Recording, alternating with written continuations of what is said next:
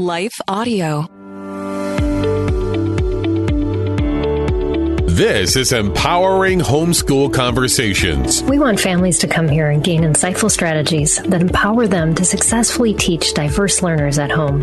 Hosted by founder and CEO of SPED Homeschool, Peggy Ployer. Our goal is that these powerful weekly conversations will boost your confidence to cultivate the best at-home learning environment for your student. For more homeschool resources, go to spedhomeschool.com. You're listening to Empowering Homeschool Conversations with Peggy Ployer.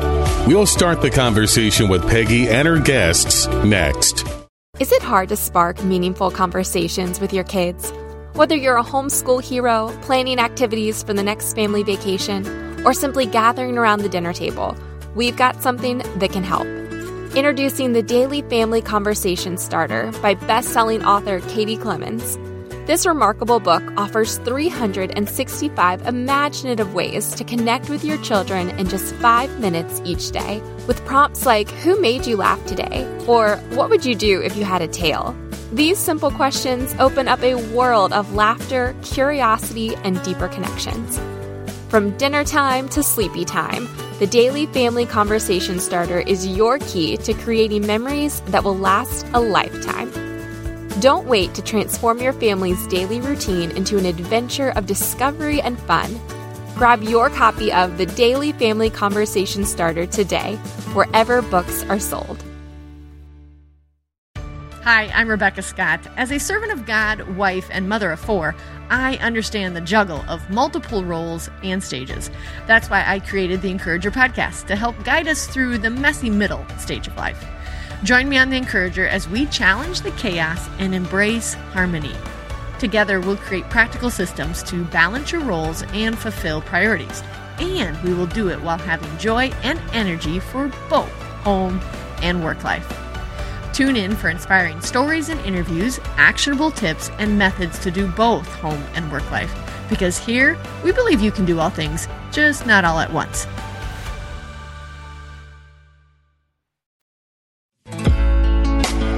This is Empowering Homeschool Conversations, provided by SPED Homeschool, a nonprofit that empowers families to home educate diverse learners.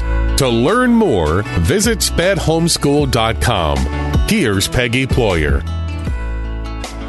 Today, we are going to talk about Science at Home, a homeschool parent's guide to integrating STEM into everyday life. And my guest today is, I'm going to pull this up. My guest today is Tina Salmanowitz. I'm going to say that correctly. Tina is a passionate educator and mother who holds a bachelor's of art in early education and a master's in education and curriculum instruction with a focus on science education. She started her career in education in 2007, teaching life science to middle school students. And in 2020, she decided to resign from that and homeschool, which led to her discovery of the benefits of outdoor learning when she enrolled her oldest in a forest school and eventually was teaching a preschool program there. That then led to her being inspired to start her own program called Little Monsters Universe. Welcome, Tina, to the show. I'm excited to have you here today. Thank you. Thank you for having me. I'm very excited. Yeah. When Tina and I were talking ahead of the show, and then we had a previous conversation just about integrating science into life. And I'm just so excited about this topic. I sent out an email to our community saying, want to throw away one of those curriculum books? And I think, we hold so tight sometimes to that old way of doing education. And so I'm excited about this conversation and everything, your ideas that you have to share with us, and just the impact difference of approaching science from this direction. So was science always something that you have loved from early on, or no? No. So that's part of the journey that, got me to where I am. I did not always love science. In fact, I wasn't always good at it either. A lot of times it was very boring. It was just dry. I was reading a textbook, and it wasn't really exciting for me. Right. And I had two teachers in particular that I'll never forget, because they introduced me to this other way of science where it was very hands-on and took us out of that textbook. Right. And we would go into the field, we would observe trees. We had like a tree that we had to like watch and, you know, make notes about throughout the seasons and saw how it changed. Sure. We got to draw and write about it. Right. And then a biology teacher that had hands-on dissections. And that really is what sparked a lot of my curiosity. Because prior to that, it really wasn't interesting to me. Right. Yeah. Well, science in a book science isn't meant to be in a book. Yes.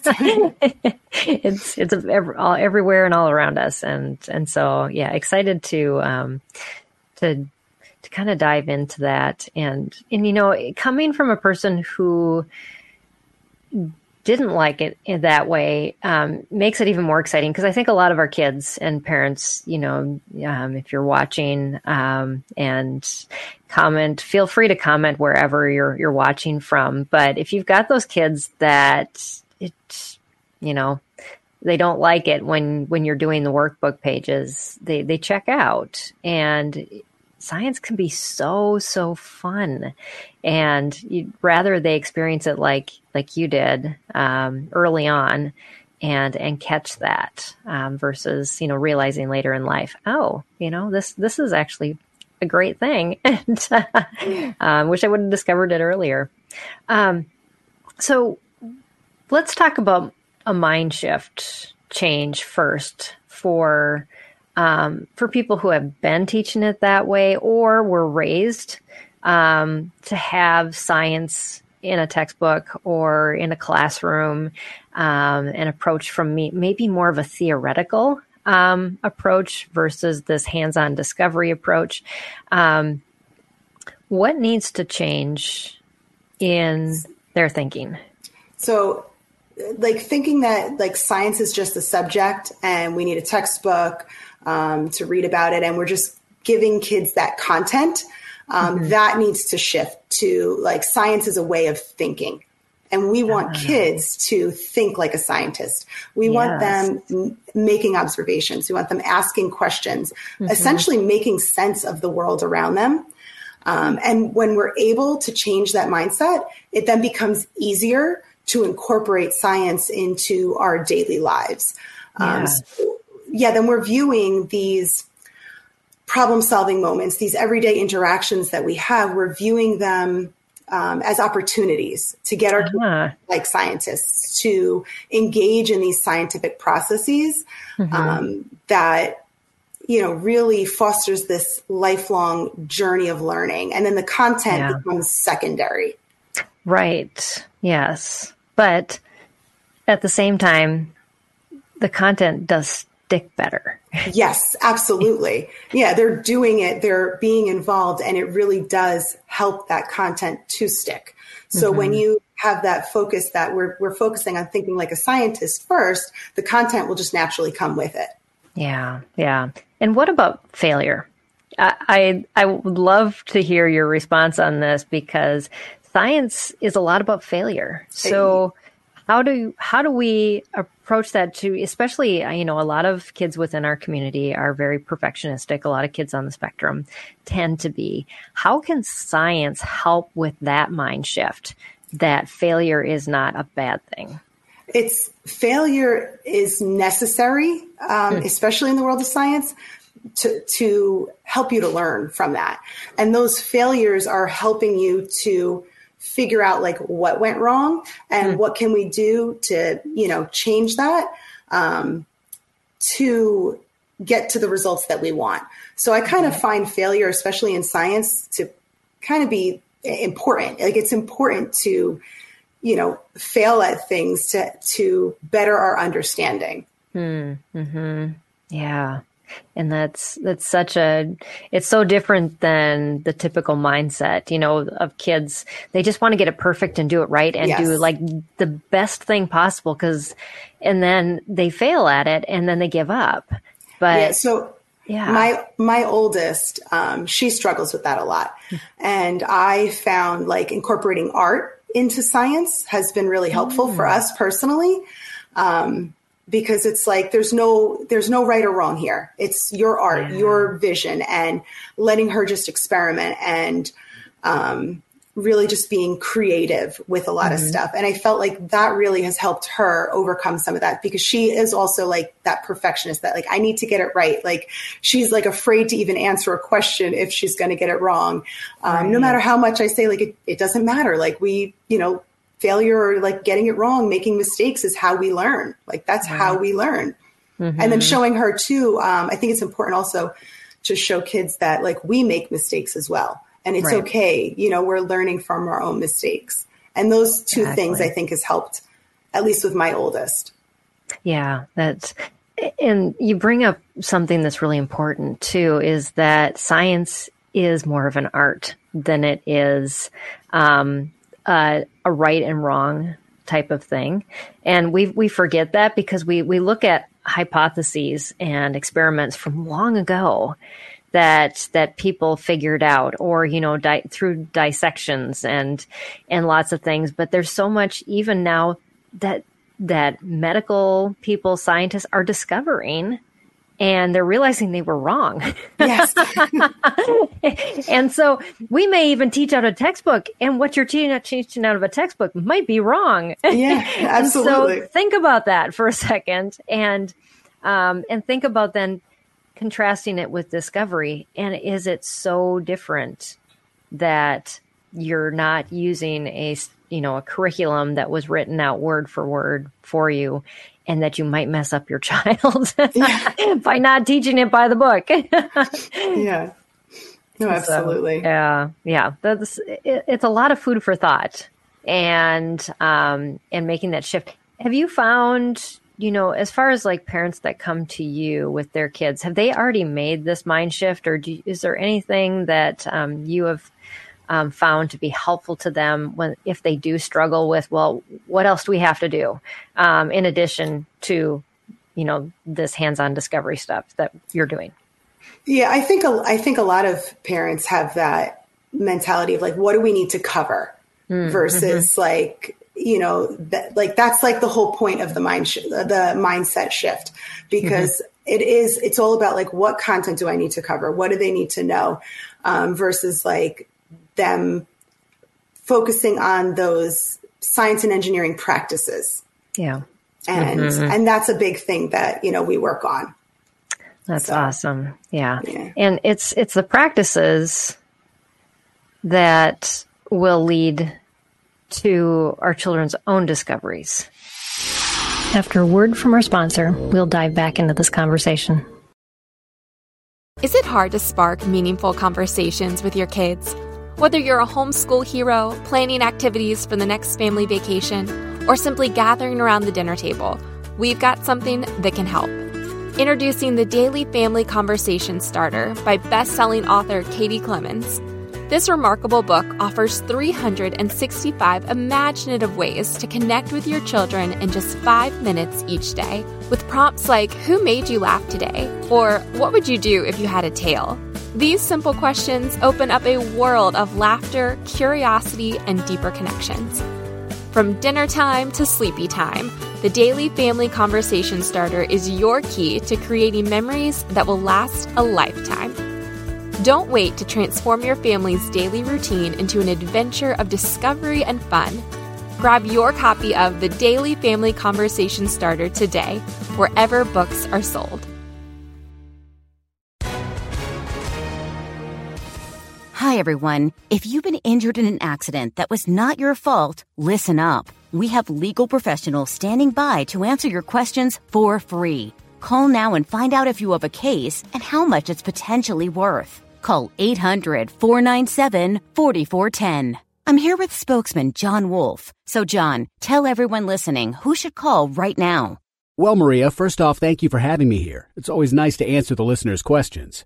Now, as far as who should call in, anyone who's been injured in an accident and think you deserve compensation, give us a call right now. 800-497-4410. You'll find out if you have a case and how much it's potentially worth. Thanks, John. You heard it, folks. Take advantage of this opportunity and call now. 800-497-4410.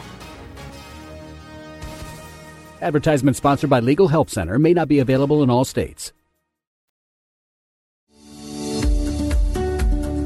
This is Empowering Homeschool Conversations, provided by Sped Homeschool. Go to spedhomeschool.com to get resources and support for teaching your unique learner at home.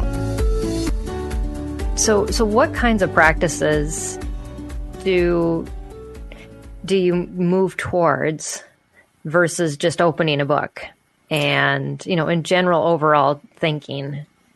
So, and then I'll share a few examples as well. Mm-hmm. But overall, like the whole thinking like a scientist that I talk about is that like problem solving, thinking critically, trying to figure things out on their own. So I'll give some examples, especially things that we've done in our home that we do like in everyday life. So one of our favorite things to do, like I'm not huge in the kitchen. I don't love to cook, but I know some families do. And cooking and being in the kitchen is a great place to incorporate a lot of science. Mm-hmm. We make our own maple syrup. So that's something, I love it. And I love doing that with my kids. I'm not, a major chef or anything. But I do enjoy the whole process of making the maple syrup. And, it really gets them to like think critically with us and learn and ask questions along the way. Right. So we start off like in the fall, but we identify the trees and they look for patterns to identify like, what does the leaf look like? The shapes, the patterns, the bark. Right. We identify that tree. Then we tap it and we talk about the different temperatures and they're outside, they're with us, like they're feeling like the temperature changes and seeing how the sap will start to flow as it warms up during the day.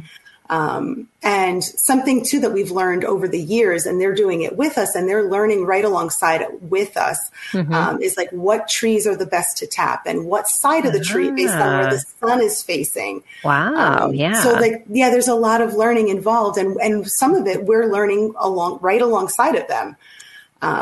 And then down to like getting into the kitchen. And this is where, like a lot of other things that you're doing, even when you're boiling pasta, when we're boiling down the sap, we're talking about the evaporation and they're seeing the water level get lower. So they're visually seeing things. They're making their own observations. They might have questions along the way. And it's a great learning experience for them. And it could be like, even in the kitchen too, it could be as simple as like melting butter. They're seeing those states of matter change from a solid to a liquid using heat. So there's just a lot of learning that can be done in the kitchen. There's learning that can be done in gardening. We do a lot of gardening ourselves. With like the vegetables and the fruits. I personally like the idea of letting the kids like be responsible for their own plant. If they're super young, they'll have them do it alongside of you. But as they get a little older, give them that responsibility and let them take care of their own plant. And by doing that, they're put in charge. They have this, feeling about like themselves, like they get more invested in the learning, if that makes sense. Absolutely. And then they're doing those skills, those processes that we talk about where they're making the observations, they're seeing what's happening. If something's not going right, they're going to form hypotheses like what's going on here? Why do I think this is happening? Maybe it needs more water. Maybe it needs more sunlight. And they're going to experiment and they're going to investigate. And like we said before, like they might fail, but that's okay because they're learning like, okay, well, I did this and it didn't work. So now I know what not to do. And so I'm going to change that for next time. Right. So, and those types of lessons, they stick. Yes. They're not ones you forget. When you fail, it's like, oh, check mark. Let's not do that again. Yes. But then when they are successful, they are so happy about it. Yeah. And like they feel this sense of accomplishment and it means so much more at that point. Absolutely. It goes both ways. Definitely. Yes.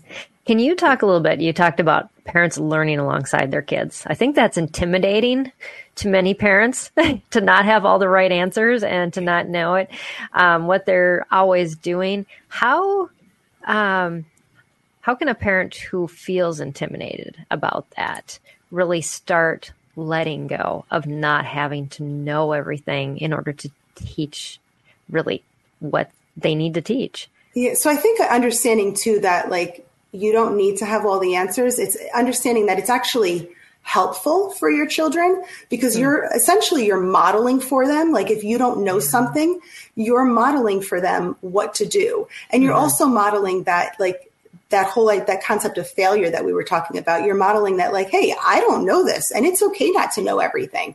Right. And that's like a really good thing to model for your kids. And then like, you know, as you're going through that process, especially for younger kids or kids that are struggling to kind of voice everything, modeling for them, thinking out loud helps because you can think out loud like, hey, there's a problem here. I don't know the answer to this. Let's figure this out. Or help me. Let's figure this out together. And then again, verbalizing the whole process really helps to model for those kids who do struggle with that. Yeah, I want to really touch on that verbalizing and that dialogue that you were talking about. I know in previous conversations, we've brought that up even with like speech and language therapists and how much parents don't talk as much as they should just to even model good sentence structure and composition. We forget that our speech, we just kind of keep it inside, that dialogue, and how important it is to be talking what we're thinking, because our kids need to know that. They need to go through that process with us and realize it's something that we're doing as we're cooking, as we're, you know, doing all these things around the house, so that they understand we just don't get it. There's things going on up here. Yes, absolutely. Yeah. I hear my son going, and I should. And then I hear myself doing the same thing. And I'm going, oh, he caught it from me. Yes. So other than, so you talked a little bit about kitchen and gardening. What are some ways specifically that, you know, like those are activities and other activities, if we can dive into those and others, that parents can start making that shift to incorporate discussions about what's going on that is scientifically related, that kids could pick up on and learn from. So like what other examples like around the house and things like that? Exactly. Yeah. Yes. So home repairs, like even little fixes, that would be a really great area. You could be talking about like basics of like forces, like simple pushes and pulls, simple machines, whether you're using like the screwdriver and you're talking about the screw. If like fixing a bicycle, if your kid loves to ride a bicycle and you have them helping to fix the bicycle, you're talking about those gears. And those are all things that you can talk about out loud with your children. And getting them to like think critically and problem solve with you. The outdoor learning, like I am very, very big on the outdoor learning and I could talk for hours about it. But just going outside with your kids is a great way to incorporate those conversations and to look for things. And there are so many different cross-cutting concepts in science that you can observe just by being outdoors. Do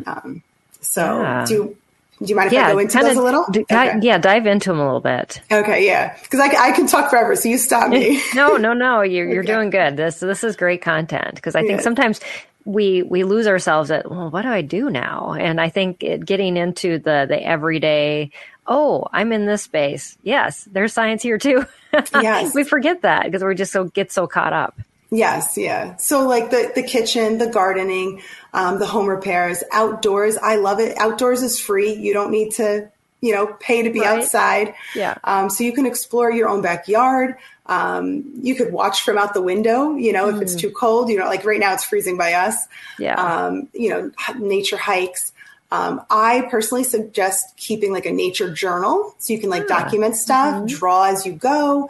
And it helps them to like maybe focus a little bit more versus just getting out and running around and, and giving them even like challenges. Like I give my kids challenges. Like when we go on nature hikes, I might give them a challenge. Like, we're going to look for, all the colors of the rainbow today and see how many colors they can find. And it helps them to really focus and practice those observation skills. Mm-hmm. And then you'll be surprised too at how many questions arise during that, like even just simple, like, what is this?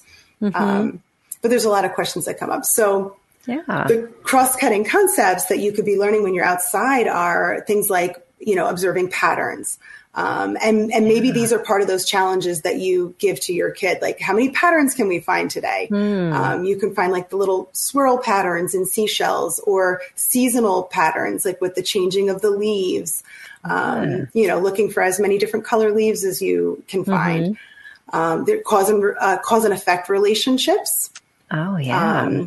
So when you're outside, you might be looking, focusing on the weather and how does the weather affect some of the animals or the things that live in that area.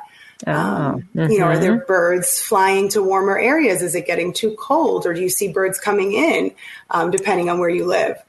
Right. You're learning about systems. Like we live in a forest area. So that's our ecosystem that we're learning about. So we can learn about the different plants and animals and how they're interconnected. How do they react to one another? Right. And what they're doing. And a lot of times, like, that's also where the questions arise too. Like we saw this bird sitting with its wings out, just very, very still. And my kids were wondering, what's that bird doing? Why is it there? And instead of telling them, although I could very easily be like, well, this is what it's doing. Right. I started questioning with them to like encourage their questioning. Cause I think questioning is so super important. Yeah. So I started questioning. I don't know why it is. Let's see where it's like, where is it sitting? Is it sitting in the sun? Is it sitting in the shade? And then we make more observations and we try to come up with a theory, an idea of like, why is this bird sitting there? Right. And then maybe like, let's see the other birds. Are they also sitting in the sun? Maybe it is trying to keep warm. Things like that. Wow. Yeah. Those questions are so important because, and I think, a couple interviews ago, someone had said, why do we answer their questions right away? Instead of saying, well, what do you think? And we're, leading them to the right answer instead of just giving them the right answer. We live in a place where they could look up the answer instantly, but we've lost the ability to really question why things happen when we have too many answers. And I think that's part of it too. Like you're talking about the way our society is where, we can we have Google at our fingertips. So it's so easy and we're used to that like instant gratification and getting that. And in addition, we live in a very rushed society essentially. Right. So we always feel like, I know I do it. I definitely have moments where I am guilty of this, where I just feel rushed and I just want to give them an answer and move on because I've got, X, Y, and Z to do. Right. So that is also hard to pull back and be like, let's slow down. Like, let's, like let their questions happen. Let's guide and ask questions with them. And that's a struggle. I have struggled with that myself. Mm-hmm. Yeah. So. I think it is a constant just in this day and age.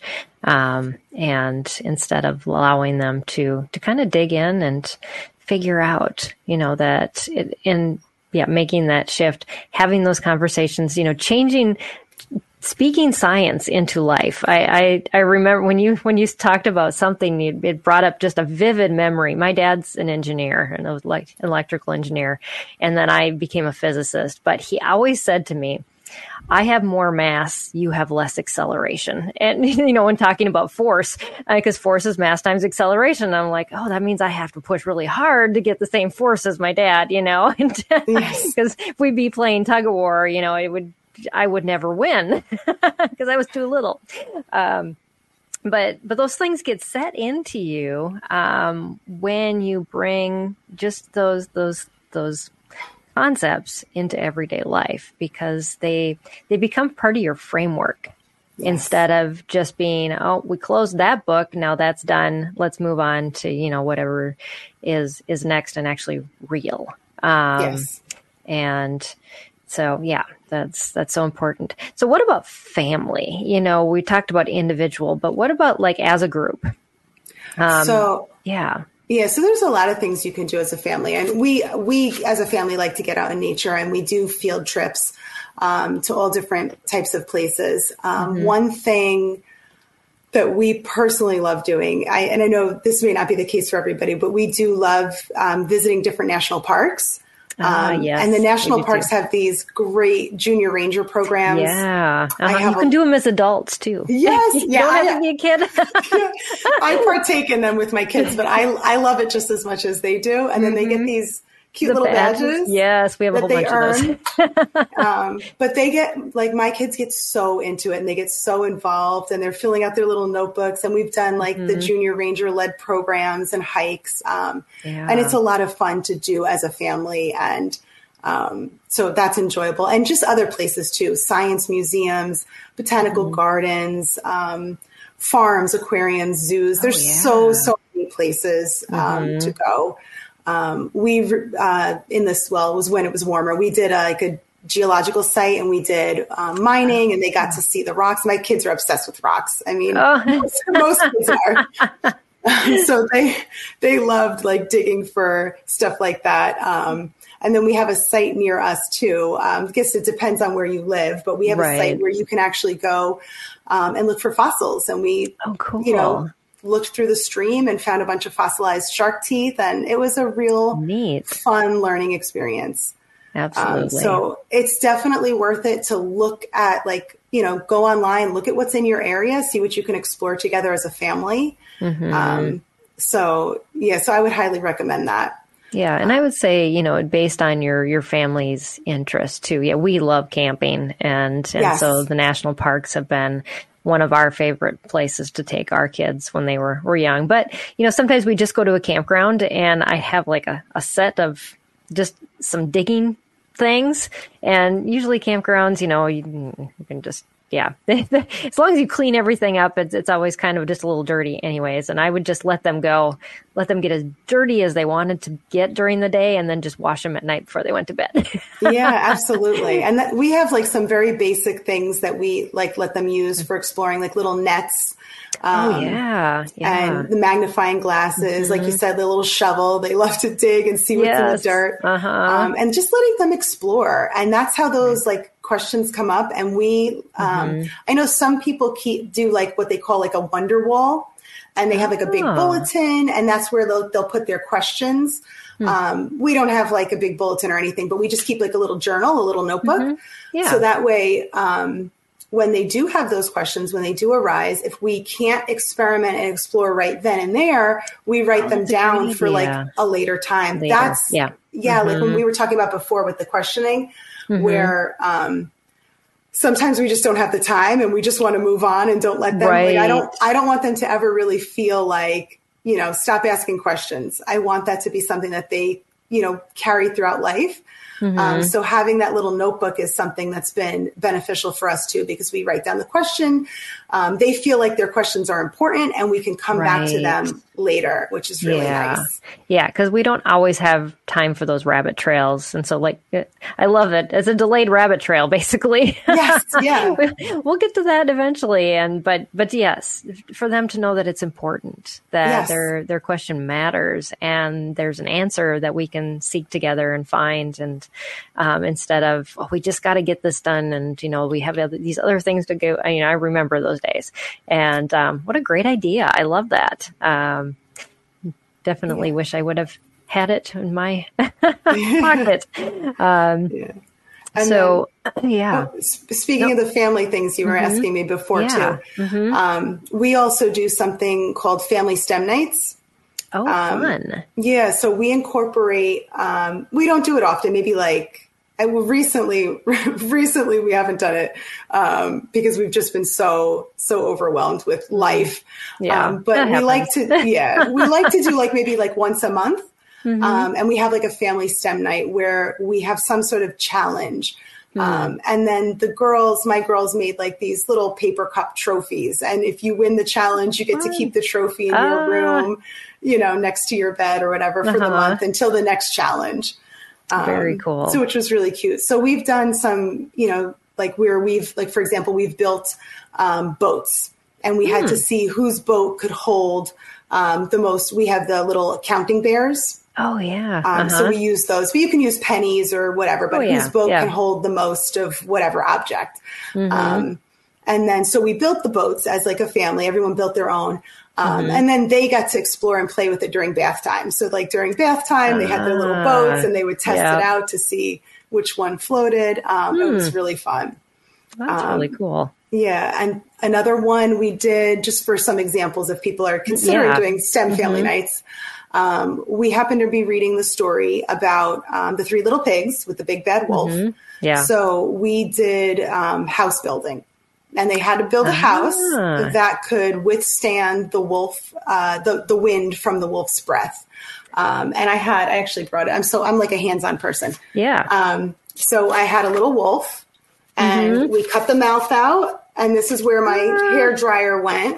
So so the hair dryer would go in here, and then the big bad wolf would come, and we would turn the hair dryer on, and we would see whose house was still standing. And they actually really got into that. We built once, but my kids continued because they wanted to keep testing it out. They were so involved. And when even if some of the house stood, but parts of it fell down, they were so motivated, let me try again. And they went and rebuilt it, redesigned it. And then they wanted to bring the big bad wolf back out and test it again. They were so excited. And they did this about 3 or 4 times until they had a solid structure where nothing blew off. Yeah. Yeah. So many good lessons to learn in that a book would never cover and they would never remember. Yes. I just remember my son, building lots of Legos and at first, in their mind, it's like, oh yes, I'm going to build this and it's all going to stay together when I pick it up. And then, everything falls off. And I learned a very quick lesson when I asked, well, do you think maybe there's a better way to build that so it stays together? And then it was like the spark went off in him, and all of a sudden he just started, experimenting. But just asking that question, do you think there's a better way? Yes. And realizing just because it was in your mind and it seemed like it should be good doesn't mean that that's always going to work out. And now this child is an actual biomedical engineer.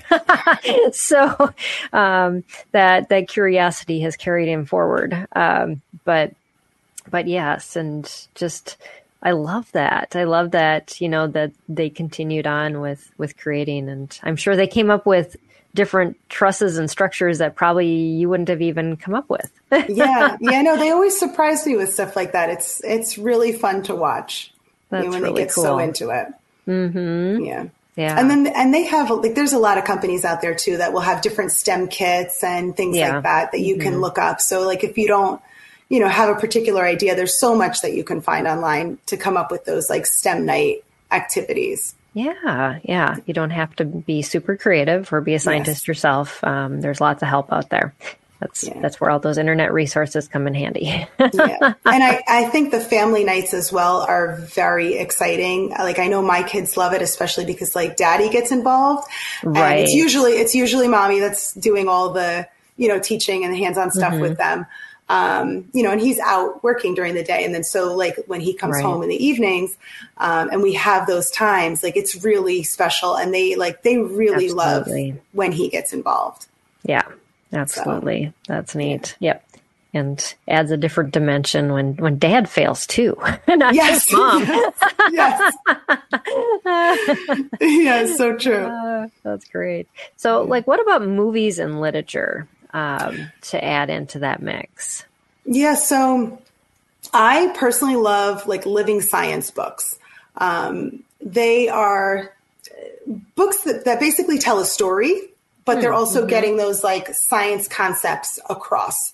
I wrote it down. The first science storybook series, a first science storybook series. That's one of my favorites, especially for younger kids.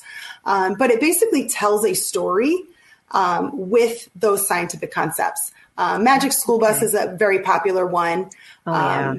Arbordale Publishing also has some incredible books. They're worth looking into. One of our favorites is Cactus Hotel. And yeah, it's a story all about this cactus and all the different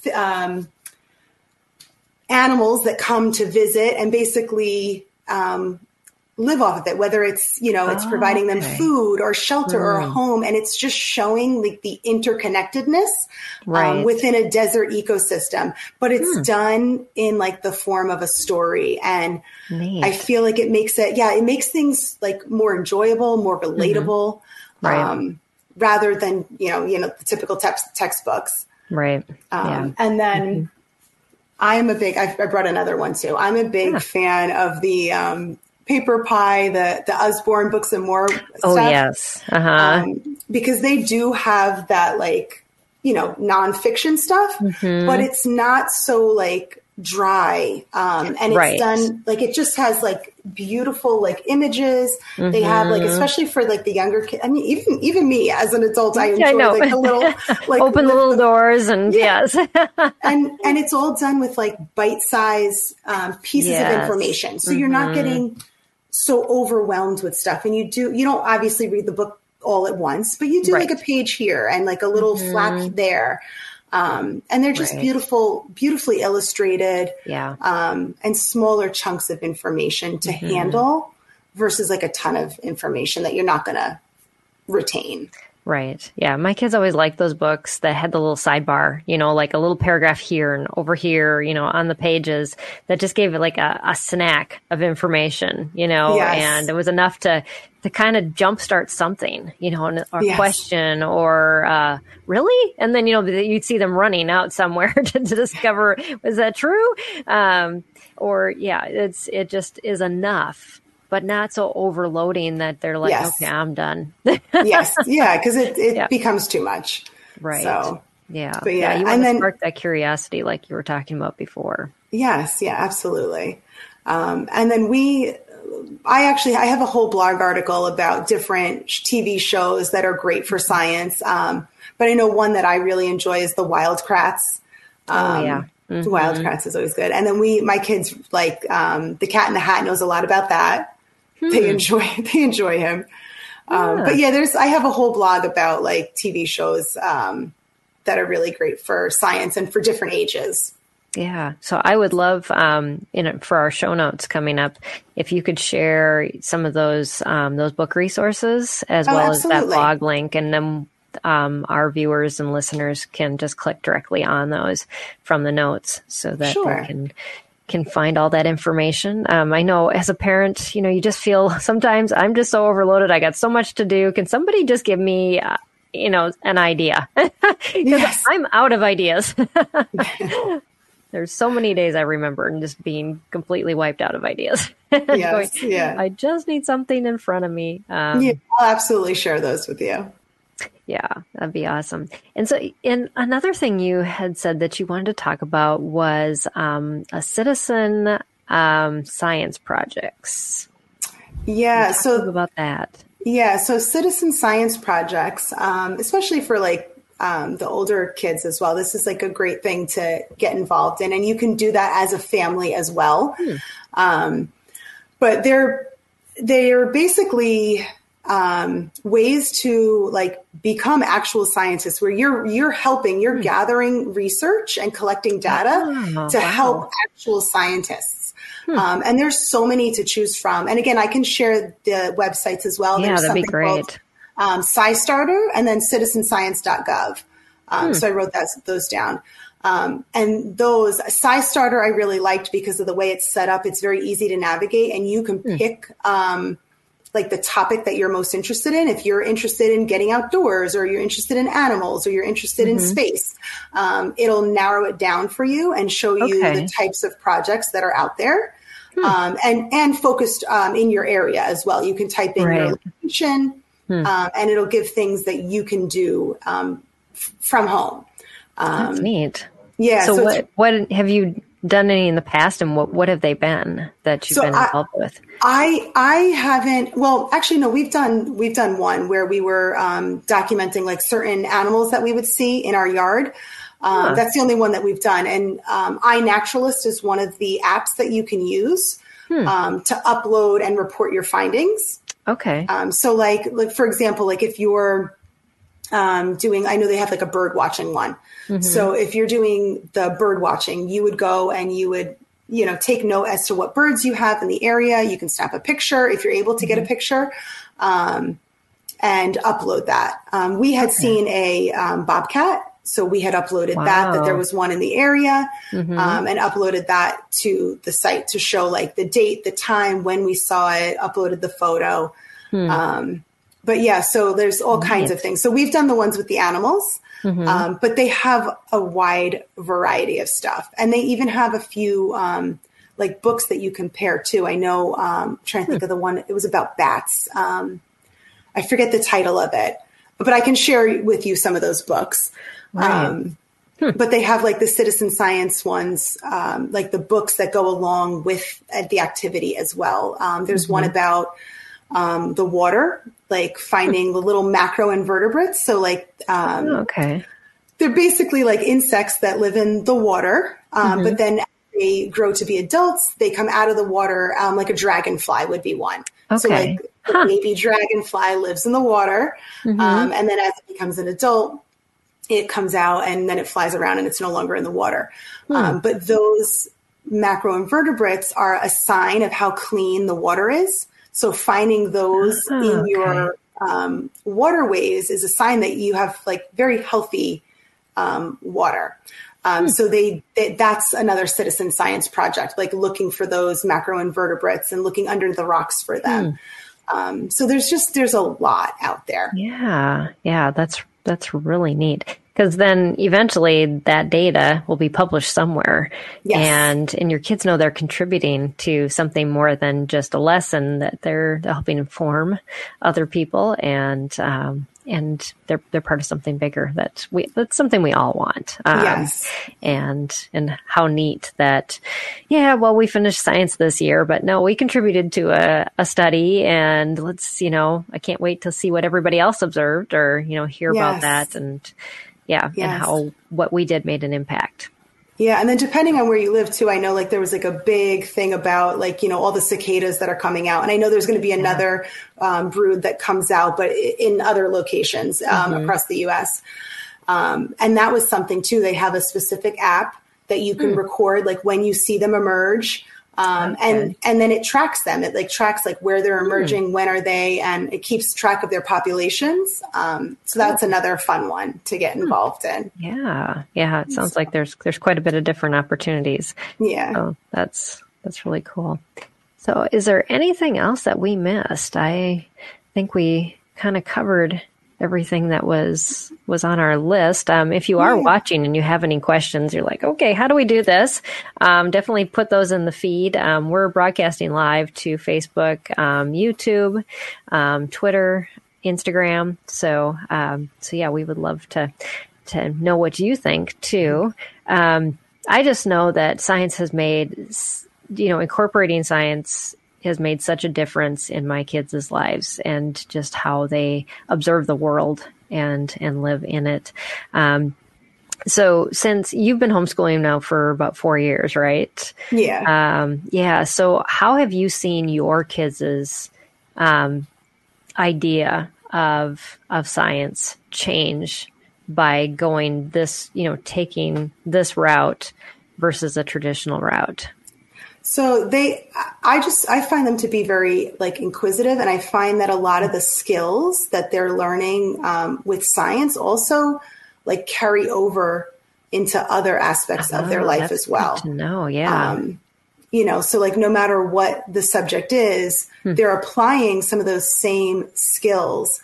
Like the way that they're thinking and the way that they're asking the questions, and just even being able to like communicate their results, being able to do that like across the field. Like I find that like that's like the biggest thing that I'm seeing it play out in other aspects of their life as well. Right. Yeah. And how freeing for you to to be able to teach, with such confidence this way. Because I, like when we started the conversation, I was talking about, how just apprehensive a lot of parents feel with saying, oh, but I didn't check all those boxes off. I didn't get that book opened, but look down long run is where, I really want to take it, is because now all my kids are adults. And do we want our kids to be box checkers and that, or do you want them to ask why? Because there's going to be a lot of things coming up in your children's lives that you really want them to ask why about before they just do it, especially as they become teenagers and adults. Yes. And so, holding on to fear that, I just don't know about this. I don't know if we can approach education this way. It just doesn't, really think about the long run ramifications of just having your kids obey you and follow you versus asking you a lot of questions, asking why, understanding what they're doing and why they're doing it. This whole scientific mindset will lead them into wiser decisions all around, just like Tina was talking about with seeing her kids and how that goes into other subjects. And so do you find that, like, even if you're reading like literature that has nothing to do with science, that your kids are asking different things about characters, and, how does that play out with even their decision making in life, not just in school subjects? Yeah, I mean, absolutely. They're asking questions about the book and like, why did this character do that? And like, trying to find the reasoning behind things. And so, yes, I see it playing out like across the board. Even to the point where, like, even within relationships that they have with other kids and with other people, like, trying to understand, like, this is the part that always like impresses me. I mean, I wasn't like that when I was their age. Like, I didn't think like that. But they will like try to like understand, like, maybe, they did this because they were having a hard day, and like trying to come up with other like just different ways of thinking about something versus just like this person was, mean or not nice, or, and I'm just like seeing that aspect of things as well. Has been a real, it's like a real pleasure. And they're just like, again, like questioning like certain behaviors, like, why did that happen? Or why did they do that? And they're creating, not jumping to conclusions. Right. Yes. They're creating alternative hypotheses versus just all out. Just this is the if, or this is the cause, and this is the effect. Yes. But they're seeing that there's lots of causes and lots of different effects that come from certain causes. And that's a huge lesson to learn in life. And it's not something we can teach in a lesson. Yeah. It's definitely a mindset change, which we were talking about at the very beginning. And I think it's important that, we started this conversation talking about parents making that mindset change and being the example. And so it really has to start with that, doesn't it? Yeah, absolutely. Yes. Yeah. Well, I know you offer parents some support, and I'd love for you to talk a little bit about Little Monsters Universe and what you do there and how that might be helpful for some of our community. Yeah, so I have a social media page as well that offers different ideas that, if you just want to pop on and look and try to get some stuff for free. And I have some freebies as well, some free sample lessons. But I offer actual lessons that you could buy. But I think the thing that I like most about what I do and what I really feel like sets me apart is that I offer custom units. Mm-hmm. So I love being able to like work directly with the parent. And sometimes even the kid, if they want the kid to join in on the conversation, so I can hear what interests them. Right. Those interests are so important. Yes. So I really love that, like talking to the parent and the child, like learning about what they are really interested in, and then kind of tailoring stuff to them. So someone that may like not feel that comfortable with science or the conversation about science, needing that extra help and guidance is something that I can provide, but also allowing them to kind of guide the topic. Like, what are they interested in? And like, for example, I had worked with someone their child was like obsessed with mermaids. Wow. And they were like, how can we incorporate science to this?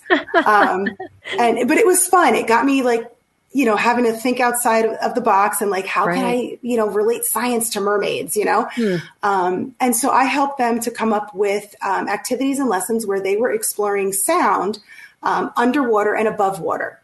And so like that, cause like then we talked about the mermaids going underwater and how are they going to hear underwater? How do they hear above water? And so that was like really fun. I enjoy, I like those challenges.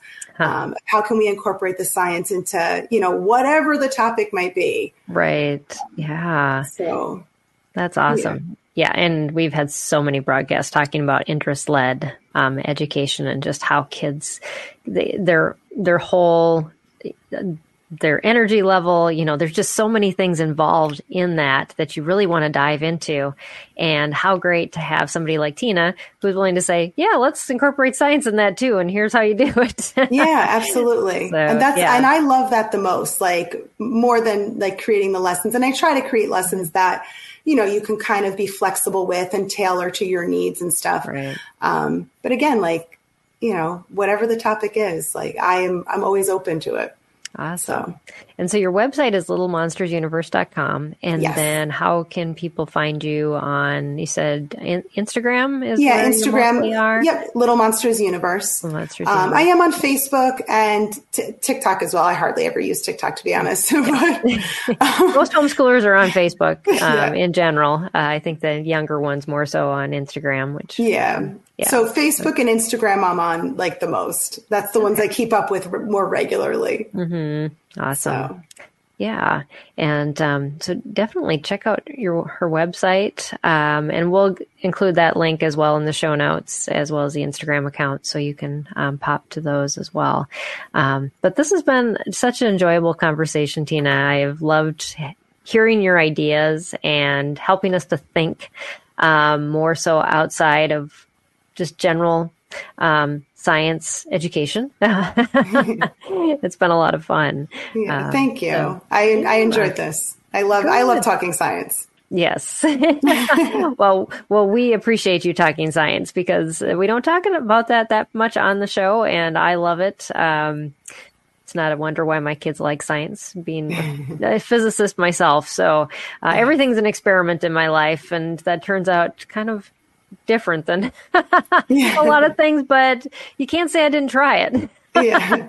So, but that's awesome. And I just, I look forward to hearing how this grows. I know you started Little Monsters Universe about a year ago, you said. Yeah. So we'll definitely be checking back in with you again. And, but I'm excited that you have a resource out there for homeschoolers. And Yeah. And again, thank you. Thank you for having me. Absolutely. And thank you all for joining us. I know we've had a lot of viewers on, and you've been quiet, but I hope you had a good lunch. This is a good lunch break. Why not add to your lunch break a mind shift? You can find more episodes of Empowering Homeschool Conversations either on YouTube or on our podcast, Empowering Homeschool Conversations, that is produced by Life Audio, or on any other podcasting network that you might listen to your podcast from. And Tina will share some more notes with me, links and stuff, and I'll make sure to get those in the show notes so that you can directly access those. And make sure you visit her website at littlemonstersuniverse.com. And we just appreciate everything that you shared with us today, Tina. It's been, it's just been a delightful conversation. So next week, we are going to talk about reading resilience, empowering parents with 4 strategies to support struggling readers. So if you've got a struggling reader, know somebody who has a struggling reader, definitely join us back next week. Same time, same places. We'll be here, but 12:30 Central on Facebook, YouTube, Twitter, Twitch, Instagram, yeah, you name it, we're there. So, but join us for that conversation. Dr. Levy is going to share with us some insight on reading and just some things that you can do as a parent to really help your struggling reader. So thank you all for joining us. Thank you again, Tina. Appreciate you sharing your time, and God bless you all, and we'll see you next week. Bye, everybody. Thank you. I want to take just a second to thank the team at Life Audio for their partnership with us on this podcast. If you go to lifeaudio.com, you'll find dozens of other faith-centered podcasts in their network. They've got shows about prayer, Bible study, parenting, and more. This has been Empowering Homeschool Conversations with Peggy Ployer. Do you ever hear sayings make their way through the culture and the church that seem nice in theory, but are actually theologically problematic? My name is Shara Donahue, and I'm the host of The Bible Never Said That, a podcast where we examine these popular sayings under the lens of biblical truth. We cover sayings like, God won't give you more than you can handle, time heals all wounds, and follow your heart. We also spend time exploring how people use Bible verses out of context. If you want to grow in discernment and truth, join us and subscribe at lifeaudio.com.